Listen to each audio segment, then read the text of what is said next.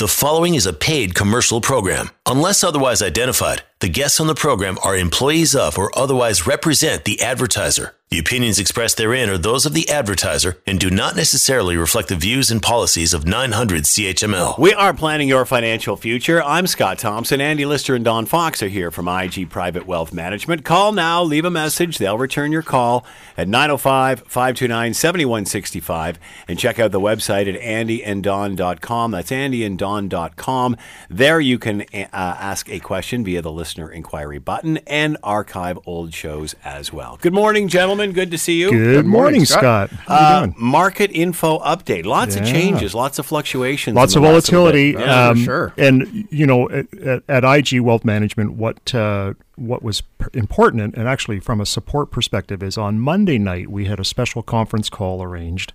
And the participants, and this was open to all advisors across the country, but the participants were the head of Mackenzie Financial and one of the investment team heads at BlackRock out of New York. Mm-hmm. And it was a fascinating conversation for about 30 minutes where we got to hear their perspective on two main things, which is what are the portfolio managers doing now to deal with the market volatility within our prospective investment portfolios, and the other side of that is what should individuals be doing and advisors as well. Right.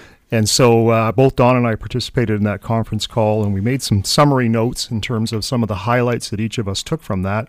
And so we want to talk a little bit about those two areas, and we'll start off with what are the portfolio managers doing right now? Mm-hmm. Okay. And you got to think right off the get-go. And again, if your financial advisor, whoever that may be, and even if you're doing it yourself, the cost of dealing with equities is volatility. Mm-hmm. It always has been. That hasn't changed. It's kind of interesting. Nobody looks at volatility as something of any significance when the market's rising. Right. But that's upward volatility, but everybody loves that volatility, right? It's when it goes down, and it's and of course that's when, you know, you have a lot of fear and human emotion gets involved. So, you know, listening to Tony Olivia, he talked, and he's in charge of Mackenzie's side of the investments, and just basically, you know, it is volatile, and the price of the good returns over the long run is volatility, but just keeping it an event.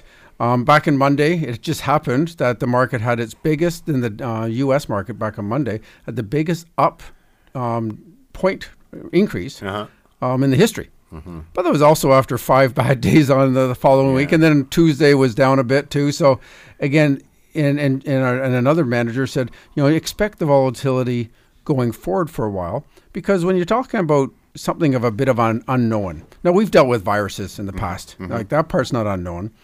It's just how it affects everything and how long it lasts, and, you know, what companies, you know, how that may affect companies.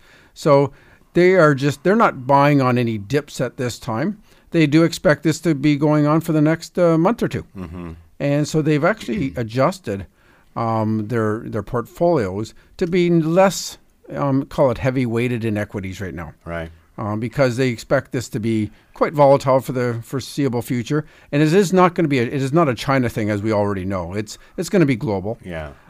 But it is still it's a, you know, life-threatening flu, but it's not still. The death rate is probably going to be, you know, fairly low, and they expect a cure, even though a cure usually takes about a year to 18 months to come through a vaccine. Mm-hmm. So that's the downside. So it's about getting it controlled, and that's the hardest thing. Yeah. So then, while you're getting it controlled, what's the economy doing? That's where the market goes up and down because they don't really know what the market. Everything is closed. Exactly. Yeah. So one of the things in terms of specifics of what the portfolio managers have been doing, as Don mentioned too, is just the one key area was reducing some U.S. exposure. And U.S. exposure recently, we've heard of the FANG stocks, the Facebook, the Amazon. And those type of tech companies, they've actually reduced their exposure to tech companies. And the biggest concern there is the supply chain. Right. A lot of the chips and other equipment for a lot of the tech sector comes out of China, and the supply chain has been disrupted. So that's going to have an impact on profitability and stock price as well. And as Don said, they definitely had reduced their equity exposure, but they still continue to be overweight in equities, and that's on the premise that there's still a lot of underlying great factors, low low unemployment, low inflation at this point, and of course low interest rates, which was also another thing that happened this week was a drop in interest rates by 0.5% as well. And in addition to that, they're in the U.S., right? In the U.S., yes. yeah. That's so right. Thank you. One addition of that is they are cautious in the high yield or corporate bond area, because when interest rates go down like that, it pushes up the value of bonds. And so they're concerned a little bit about liquidity. So they've been looking at trimming back the high yield exposure to corporate bonds. But they've also increased their equities in the global market, in the developed market. So those would be the large sort of blue chip global companies outside of North America. And in January, some of the managers purchased options, and options are designed to reduce market volatility. And basically, that helped the portfolios in many cases. And they've also been actively trading to sort of rotate over any overweight sectors. And because each sector sort of performs differently. For example, consumer staples. You hear like companies like Costco, there were just lineups and people, and their stock is actually going up. And some gold positions have been added as well to reduce volatility. So the bottom line is that for most clients or most listeners out there, you either have actively managed investments or you have passively managed investments. Passive managed investments would be like an exchange traded fund or ETF. Basically, you're just riding the market index up or down. There's nothing actively being done to mitigate the swings up or down in the portfolio. Whereas with an actively managed portfolio, you're looking at strategies to try and reduce the overall volatility. And with less volatility, you have a little more peace of mind. And certainly for a retiree's perspective, I think that's something that's very important as well. So the overall goal is that your money never sleeps in that sort of actively managed area, and the goal is to simply reduce the volatility at the same time. And we saw markets decline almost 12% last week. And it's kind of interesting because these are great opportunities for an active manager, as Andy was just talking about, with the active manager not simply buying an index. And that's where they really earn their stripes, because they're looking at this as, oh, good, there's chance for them to make some short-term gains, rebalance their portfolio, because let's say they were a little high in technology because of the big run. So here's a chance where they're able to buy cheaper prices, some of the manufacturers that had gone down further than, say, the technology sector has. So it's almost a chance to rebalance their own portfolios and do it at a real cost-effective way. Plus, there's a lot of trading going on. Trading in general is way up. So it's extremely active. It's interesting, again, the emotion of downside risk is far greater than upside. And so people really get on the ball. We never get these phone calls when things go up 10%. Yeah. Okay. No. Head office doesn't say, okay, we're going to get all the fund managers and say, why is the market going up so quickly? Why is it doing so well? Yeah, I don't remember getting one. I'm in a panic. It was only 2 weeks ago we hit all-time highs. Yeah. I didn't get a call that it was an all-time high, but you do get a call when it's down. And again, this is a reflection of us trying to help out our clients. Let them try to understand, what's going on. But it is a time of opportunity. Certainly is not a time to get out of the market as an individual. The chance of, first of all, trying to time the market is almost impossible. You're seeing some big swings of 3% a day. So if you did get out, say, on Monday going forward, is that a good time? I don't know. But even worse, when do you get back in? Yeah. Because when it's going up 3 to 4% any given day, if it goes up or down 1,000 points, that's a lot of money. That's could be a whole year's rate of return simply on buying at the wrong time and selling at the wrong time. Yeah. So it is a very difficult a time.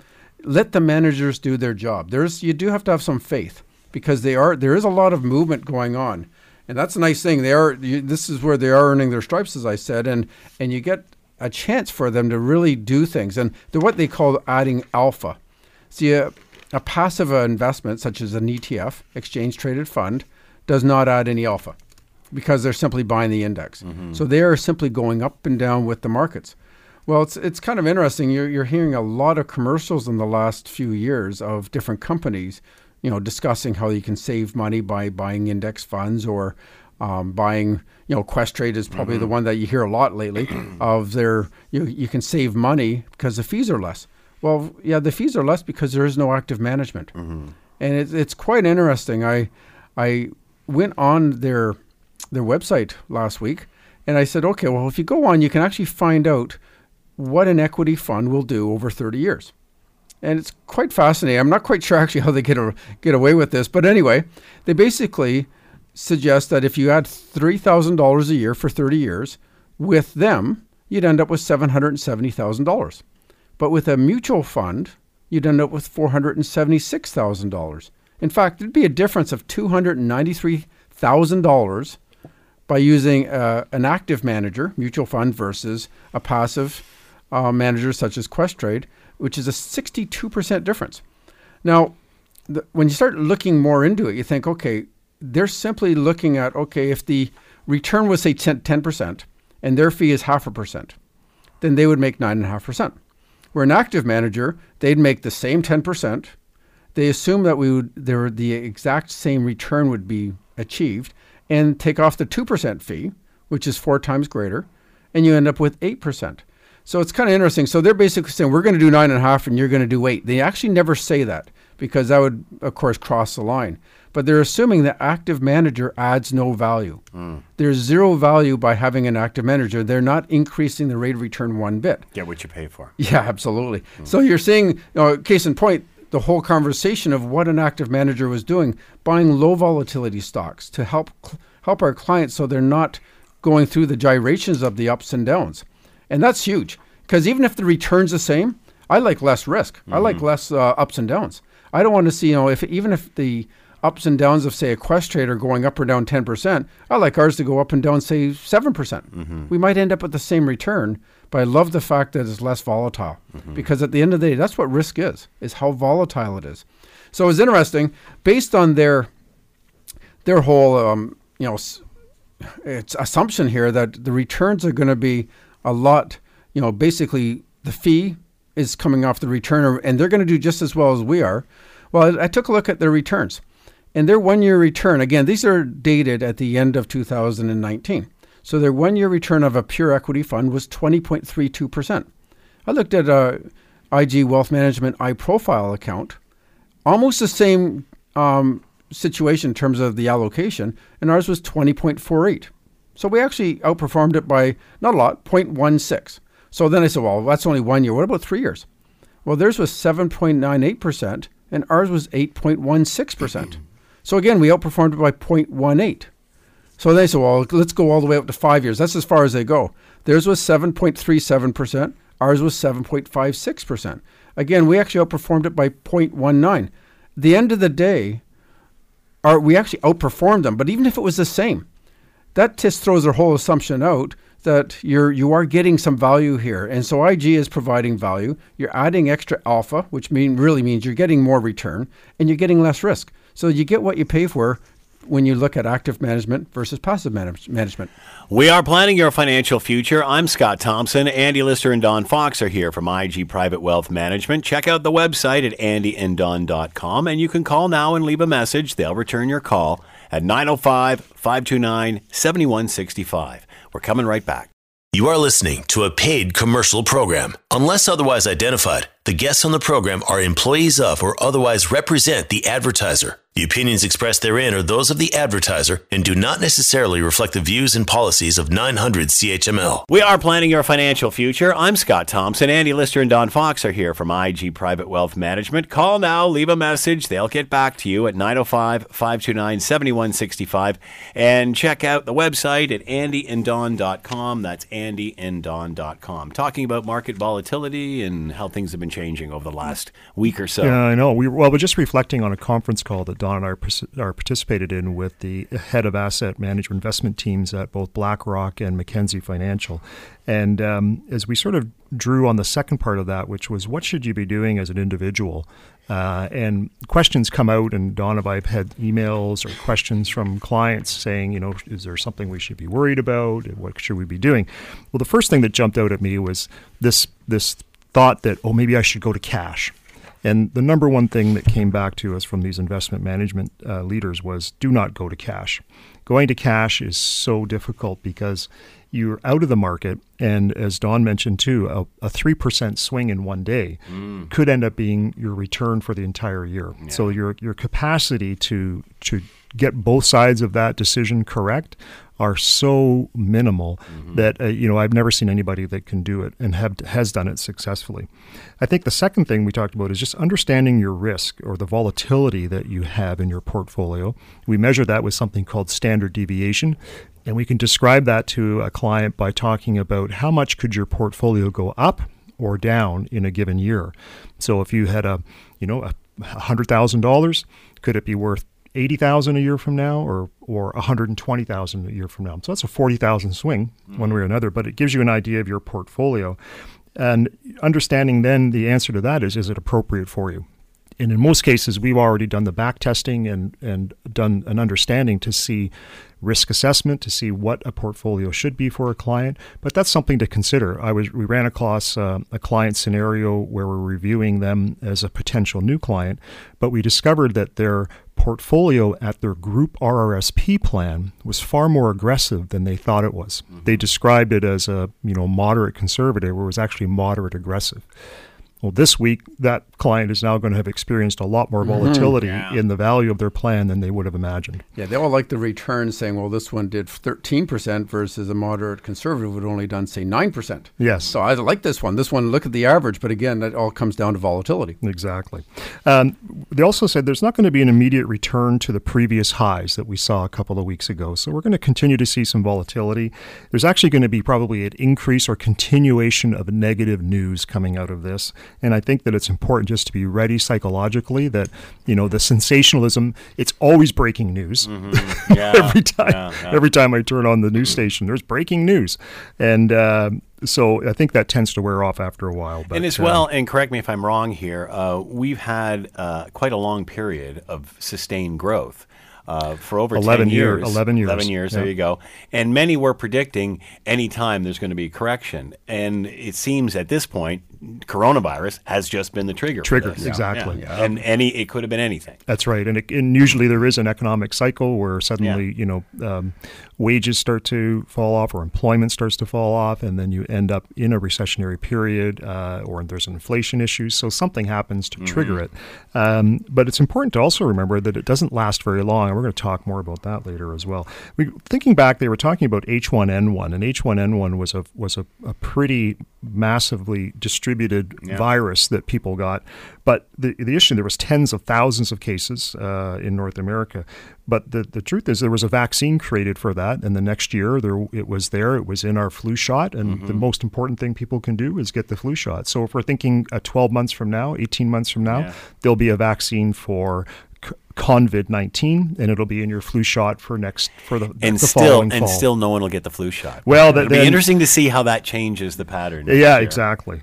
The other thing we talked about, too, is just thinking back in the last 20 years. And Don and I have the benefit of having been in the industry that long, and we can think about all of these dates and events that have happened where it just felt like it was the worst of times. Yeah. There was just a crisis happening. People are worried or concerned or calling. As we're sort of talking about it, it's amazing how quickly they're forgotten. That time has moved on. There's another crisis du jour of the day, and you forget about all those previous ones, and in many cases they were worse. So SARS is a perfect example. Yeah, that was 20 years ago. And, it did have its impact, but it was a big battle. Let's get this cured right away. Let's get this virus cured. And they were working, quickly trying to get this done. Well, then it fizzled out. Yeah. They actually never did finish off the job because they had also, I guess it's kind of over. Course, It ran its course and it was over. And with this one, we don't know at the time. But again, a lot of people got sick. There were unfortunately some deaths involved. But the world's changed a lot since then. First of all, China was 20% of its size 20 years ago. Okay? So it's 5 times bigger in terms of how much they impact our supply chain. So when you're looking at NHL players worried if they can buy hockey sticks next week or whatever, it's because China's now making them. Or Apple's stock has gone down because they're worried about their supply chain. So that's a lot of the reason why they're looking at the markets dropping, is because all the supply is coming, a lot of it's coming from China. Sure. And they're not able to make their products. So that's one thing. And the other side is our own medicine. We're better at it. 20 years later, we're better at coming up with stuff. There's a protocol in place. Yeah, and we're better at finding cures, and we've gone through this already. So my personal opinion on here is it's not too dissimilar to what you're saying, Scott.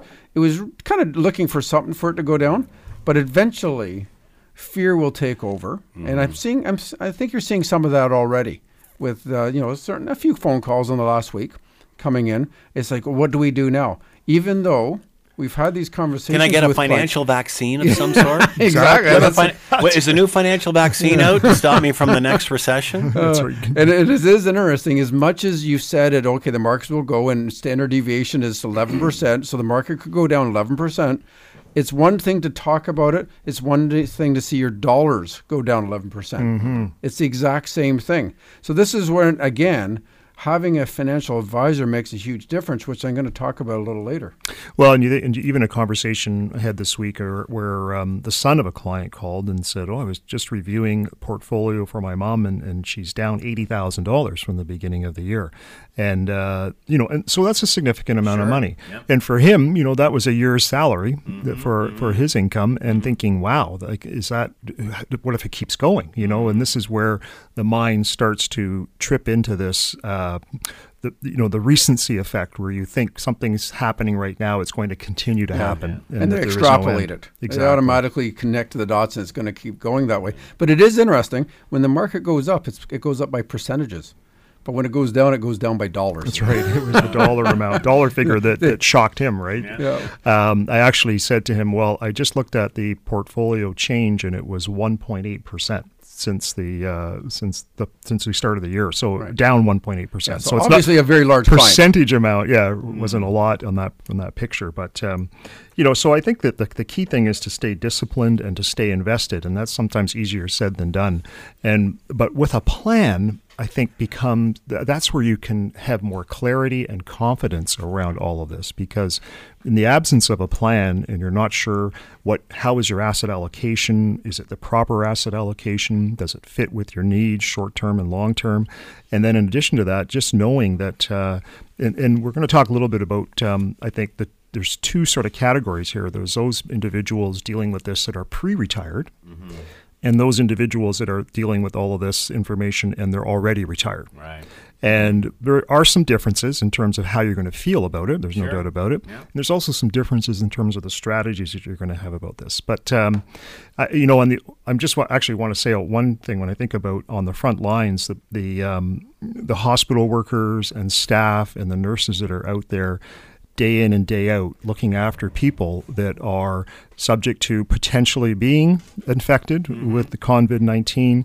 And I think it's just, it's fantastic, and they deserve all of our praise through all of this as well. Yeah, it's certainly a lot different than the first time around with SARS, that's for sure. Yeah, well, because we know more, and they're putting themselves, their families, and they're at risk as well in terms of exposure. So. Yeah. Well, they also have their custom-made masks now that were done, which was great, because Canada, learned a lot from SARS. So they have their masks that were made so there's nothing that can get through. I was just speaking with a nurse client of mine, and they're pulling them all out again. They hadn't worn them for quite some time, but they had already had them before, so they're far more prepared this time. Yeah. So good for them. For it is you look at it, a fireman fighting a fire. Well, this is a totally different beast, but at the same time, you need the equipment. Yeah, you still got to be brave to fight this stuff. So exactly. So if you're already retired and you're dealing with this COVID-19, the market volatility and the uncertainty around it, typically for those people that are retired, you're either doing something with your investments we call a SWIP, SWP, which stands for a systematic withdrawal plan. And this is typical of a RIF, for example, where you get a monthly payout from your portfolio, which means a piece of your portfolio gets sold every month, and then a payout to your bank account. Net of tax. The other option might be that you have a sweep, and a sweep is where you have investments that are generating dividends or interest. Those dividends and interest are paid into a sort of cash account, and then at the end of every month, they sweep out that cash into your bank account for your lifestyle and your living and your expenses. So there's a subtle difference between each of them. In the sweep scenario, as a retiree, you're not touching any of the capital. You're just simply living off the dividends and the interest. So if you had, 500 shares of Bell Canada, you still have 500 shares of Bell Canada. You're just simply taking the dividends off the top every single quarter. Now, with a systematic withdrawal plan in a RIF, you typically are selling some investment because most cases you're having to draw down on the capital over time. So you're selling a little bit of your capital, but also taking some dividends and interest. And so I think the important thing as a retiree is to understand how much liquidity you have and what do you have access to in case you need money. So an example is I got a call from a client who has a wedding coming up, and they need $25,000. Now, I think the most important part of this, and we talked about this last week too, is the communication that you have between your financial planner and the client. Understand what are your liquidity needs going forward. What lump sum expenses are you anticipating? Maybe it's a repair or a remodel to your home. Maybe it's a wedding. Maybe it's a car and you're going to need a lump sum of cash. And so we'd already talked about this last fall. They knew the wedding was coming up this August and that they need $25,000. And so in this case, we had already set aside, in fact, $100,000 into what we call a high interest savings account, or a HISA. And this one's through Equitable Bank. They pay around 2%, but basically they're liquid anytime, and there's no volatility associated with that. So what that means is it freed them up to be able to leave their the major portion of their investments alone that are producing income for them, and that they have this solid piece that's not volatile, not subject to market ups and downs, that they can tap into when they need a lump sum, in this case for the wedding. So in some cases, I think that the important thing to think about then is what are our needs going to be?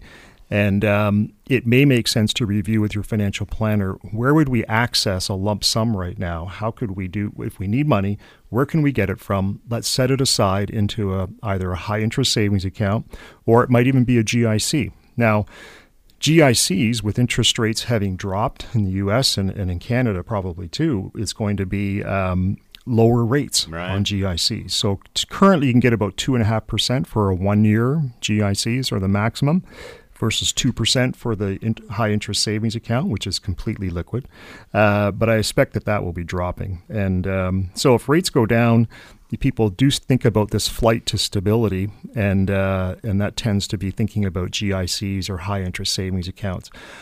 Other than your ongoing or any lump sum needs you have, again, this is not a time to take your whole portfolio and convert it into cash. And what about, let me ask this question. What about somebody who is approaching retirement, maybe in the next year or so, or can go any time, just waiting for the perfect scenario like the river is? Yeah. How do you feel about that if you're looking at the market the way it is now? Do you say, well, you know what, I'm going to keep working as long as I can because things are taking a hit right now? Yeah. What advice do you have for those who are looking at retirement in the next little while? You're reading my notes. There you go. Sorry. That was the exact same.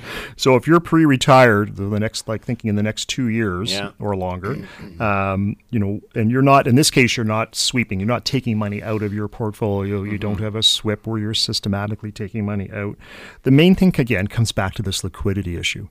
What money do you need in communication with your financial planner? What money are you going to need in the next 12 months? And the other thing that can happen through this is be prepared. And being prepared with a lump sum that's sort of what we call an emergency or short-term reserve, because if there are, as we talked about, supply chain disruptions, we're talking about maybe an economic slowdown, there might be layoffs.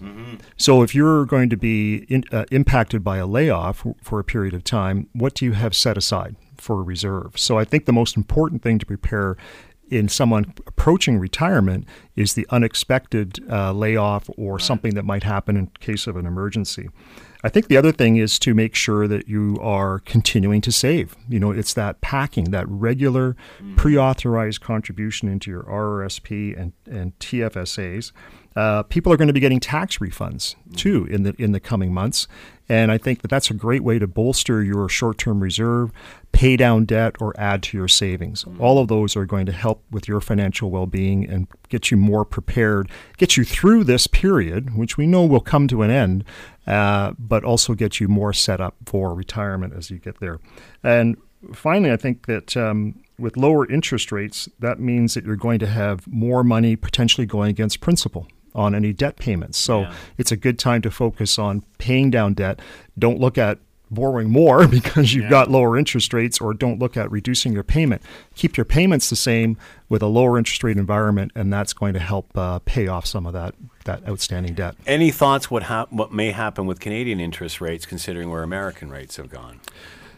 Where's that crystal ball? Yeah, if anything, normally they follow suit. Yeah. So I wouldn't be surprised if... Isn't that bizarre? Because they didn't go up that much, and now here we are talking about them coming down. Yeah, and this is kind of interesting. It may have actually backfired because they're saying, okay, this is an impetus to help the markets. Well, it might actually backfire in the fact it might have scared them. Says, well, wow, this is something real. And therefore, it had a reverse effect. So time will tell what it will actually do. But the same thing happened. The last time this happened was just before the Lehman Brothers went belly up, okay? And they had an emergency interest rate cut. And so they're, the investors out there said, oh, wow, this is not necessarily a good thing.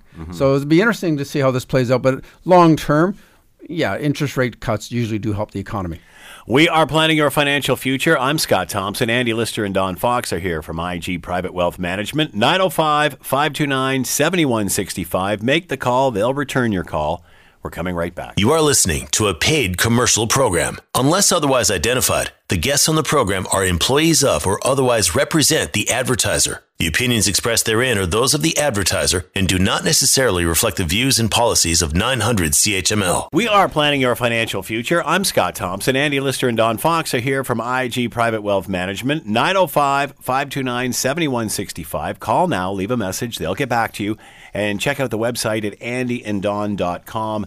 That's andyanddon.com. Talking about volatility. Market volatility strategies. And one of the things that we would recommend to almost everybody, obviously, is to, and this particularly with retirees, even in this period of volatility right now, but is the contribution and maximizing your tax-free savings account. If you have capital left over and you're able to save, a lot of times people find they get a RIF payment, they don't need all of it, and then they're topping up their tax-free savings plan every year. So normally there's two ways that people are going to go about it. It's either going to be a lump sum, and we'll get calls on January 2nd, the day after we get back, and beginning of every year, I want to get my tax-free savings plan topped up with $6,000 for 2020. Can we get that done? And then I have a number of clients that are doing it on an automated basis where they put in $500 every month. Now, the $500 every month is something that it's basically the discipline is there. There's no ifs, ands, or buts about it. It's going to happen. You're going to get your $6,000 in. And the question is one way better than the other? Now, the only thing about the lump sum strategy is that even though a lot of people are very disciplined and they make the call in January, they get the $6,000 invested, a lot of times they don't get the call. Yeah. They're away on a holiday, they get back, and then suddenly it's spring, and then we're doing a tax review, and they said, we meant to bug you about getting our tax-free savings done, and it never did get done. So, or they didn't have the cash, the lump sum to do it. So I actually did an analysis. We have a program which lets us back test to see exactly how an investment would have performed under different scenarios. And in this case, I used the example of if I put in $6,000 to our IG dividend fund, and you did that every year from 2010 to 2020. So you put in $60,000 over the last 10 years versus somebody who did $500 a month over the exact same 10-year period. Both cases, you put in $60,000. Now, I was throwing it out to you guys. I was saying, which strategy do you think is better? Lump sum? I would say the lump sum because generally the markets rise most of the time. So you're getting the money in earlier, so it should perform better. And a greater amount. Yeah, more working for you up front. Yes. So that is the benefit, right? If you were disciplined to get it in the beginning of every year, which was the assumption I made. So at the end of 2020, using our IG dividend fund, if you put in $6,000 at the beginning of the year for the 10 years, you would have $70,998. And the rate of return was 2.9% per year. Okay. Now remember, some money's only been there for 1 year, right? And whereas other money's been there for the whole 10 years. And that's the same thing with the $500 a month. So under the $500 a month scenario, you would have $70,622. So the rate of return on that was actually higher at 3.1% but the dollar amount is slightly less. It was $376 less. So you guys are right, but you're wrong. No, we got one more. You're How do you right. explain that? Well, because that last $500 that you put in has only been in there for 30 days. So it just hasn't had as much time. So, but the rate of return can be higher because of certain volatility and timing market. So you've had less money in there for the same period of time, but the timing of when it went in may have enhanced the return. So at the end of the day, the difference is $376 over 10 years. So you guys are technically both right. It is the lump sum strategy if you're disciplined enough. So to what put do you it do? in. Do you take it off every week and do that, or do you sweat to try to come up with it at the end of every year to make $300 extra bucks? You know what? I'm going to come back to you next week, and we'll talk about if it happened if we did it weekly instead of monthly, just to see if there's any difference, What about biweekly? or biweekly. Yeah. Yep. We'll look at those two scenarios too versus the lump Because sum. think of people who are contributing on a monthly basis $500 this past week. Yeah. Because say the money went out at the end of the month or the beginning of the month, that was at Perfect. the bottom. That was you just nice have to yeah, hit the boom. February Yep, 28th. and you got was more the bottom. shares. Boom, it Same went amount of back- money, and it more went back shares. up. And that's Yeah. what dollar averaging is all about. And But it must also take into account how the economy is doing at that point. Right. In Sure. other words, some It would years be it would be reflected. very Yeah. flat. Other times, like this time, it would be quite volatile. in fact, the more volatile the market is, the better dollar averaging or going monthly is for your Yes. for your return. That would you make actually sense. get a higher return with the more volatility. If it's relatively just on an upward trend, you're better off to have the lump sum working for you. Yeah. Now, the biggest thing is which is it going to do next year? We don't know. Yeah. Yeah. So and it's a bit of both. Yeah, just at the end of the day, when you have the money, invest it Yeah. because that's always That's the best time. Yeah. And for most people, monthly is the best because they pay their bills that way. Their income's that way. You Doesn't set hurt it. You as set much. it and forget it, Yes. and the chances of you not following through on the monthly contribution because it's automated. You're it's the only way it's going to stop is if you actually make a phone call to make it stop. Yeah. Right, and unfortunately, you can't do an automated 1 year one. Okay, they don't allow that, so you have to actually make a phone call, and we pull it from the bank. And then people are in Florida, or they forget after Christmas. So as Andy said, it usually does kind of get delayed, even a week or so. But actually, just to go back a bit there, Andy, you mentioned about if you're nearing retirement. One category are those ArcelorMittal Dofasco workers. It's kind of interesting. Their pension actually gets changed based on the market conditions. So they have an adjustment depending on when they retire. When there's actually a decrease in the markets, they will get a larger annuity portion. And so it actually can be an advantage for the Dofasco workers A out drop there. in interest rates. Yeah, so they're guaranteed the more a higher guaranteed amount every year, and because their fund has gone down. And so it may be an advantage for any of the Dofasco workers to contact their advisors and see if it makes sense at this point. Should I retire now? If you were thinking of retiring in the first place, that is. Yeah. We are planning your financial future. I'm Scott Thompson. Andy Lister and Don Fox are here from IG Private Wealth Management. Call now, leave a message at 905-529-7165, and check out the website at andyanddon.com. We're coming right back. You are listening to a paid commercial program. Unless otherwise identified, the guests on the program are employees of or otherwise represent the advertiser. The opinions expressed therein are those of the advertiser and do not necessarily reflect the views and policies of 900 CHML. We are planning your financial future. I'm Scott Thompson. Andy Lister and Don Fox are here from IG Private Wealth Management. You can call now, leave a message. They will get back to you at 905-529-7165, and check out their website at andyanddon.com. There you can ask a question via the listener inquiry button, as well as listen to old archive shows. Working past 65, do we have to? Well, it's kind of interesting. It's almost a stigma. Thinking, oh boy, that person had to work past 65, must be a failure. And it's interesting. 65 was really just kind of a date based on life expectancy many years ago. Yeah. And it was certainly a lot lower than it is currently. Currently, a male will live to age 80 and a female will live to age 84. And that's not even including the ones that make it to 65. That's just in general. So the ones that don't make it 65, males will live to 84 and females live to 87. So it's a very good, that's a long retirement. Yeah. Okay, you're looking at, a 22 to 25 year retirement. And you go back to the 40s, males live to 67 and females live to 70. You had a 2 or 3 years. That was pretty easy to plan back then. Yeah. So having things such as old age security and Canada Pension Plan, which wasn't in at the 40s, but still, they more than sufficed most of the time. You had a little bit of savings. Mm-hmm. But and it's interesting. The second fastest growing area right now is 100 years old plus. Centurions. Yeah, the Centurions. So it's such a great stress reducer to work past 65 for a couple of reasons. One is psychologically, people are just younger in general. They're in better health. Mm-hmm. So some just need the stability, something to do. Yep. They need something to work at. So it was interesting. So what I did, I looked at, well, let's say you had a $500,000 portfolio and you're making 4%. And you retire at 65, and you say, I'm going to take out $40,000 away out each year. Mm-hmm. And the other person said, I'm going to work part-time. I'm going to make $30,000 somewhere. I'm going to quit at 70. So I'm going to, maybe quit my high-stress job, but I'm still going to work, and I'll make $30,000 a year at a part-time job. And that will mean I'll have to take out $10,000 out of my portfolio to make up the difference. And then at age 70, I'll start taking out $40,000. Well, it's interesting. If you just took out $40,000 a year and you made 4% on your money would run out at age 83 if you retired at 65. If you did do the part-time job, your money would actually grow. Your $500,000 would actually grow to $554,000 because you're not taking out all the return every year. So at age 70, it's actually worth a bit more than at age 65.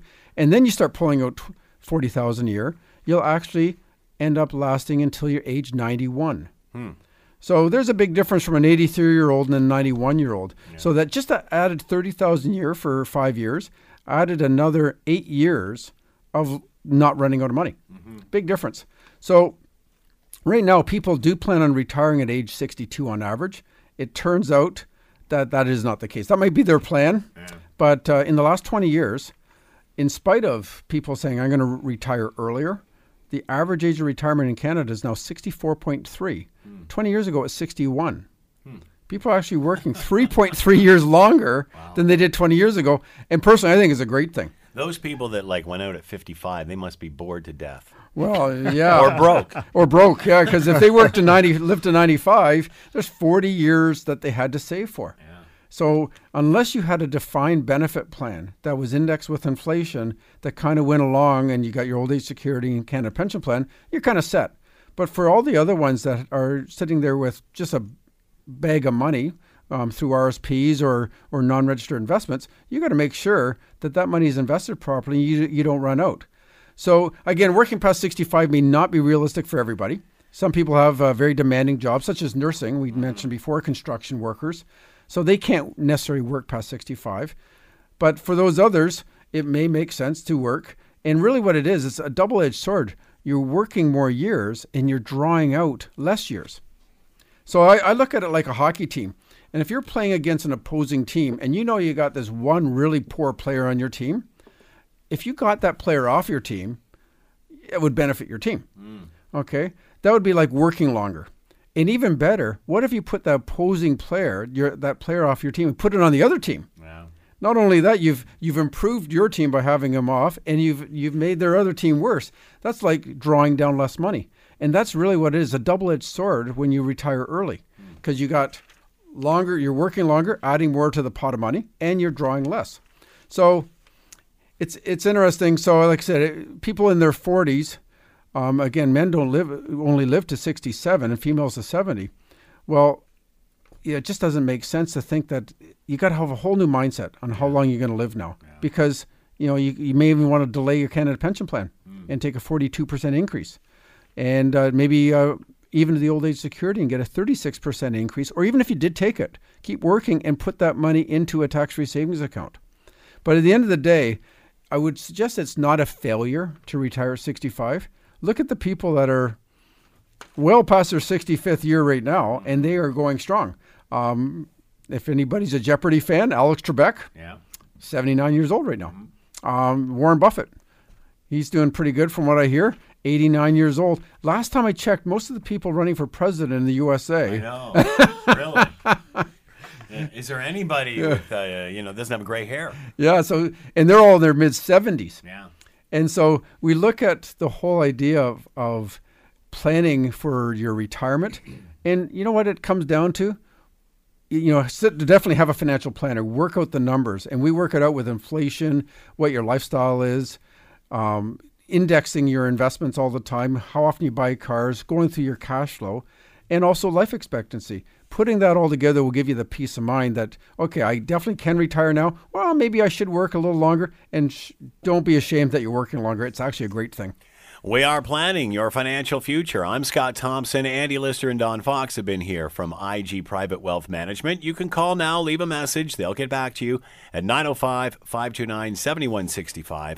And check out the website at andyanddon.com. There you can listen to old archive shows and ask a question via the listener inquiry button.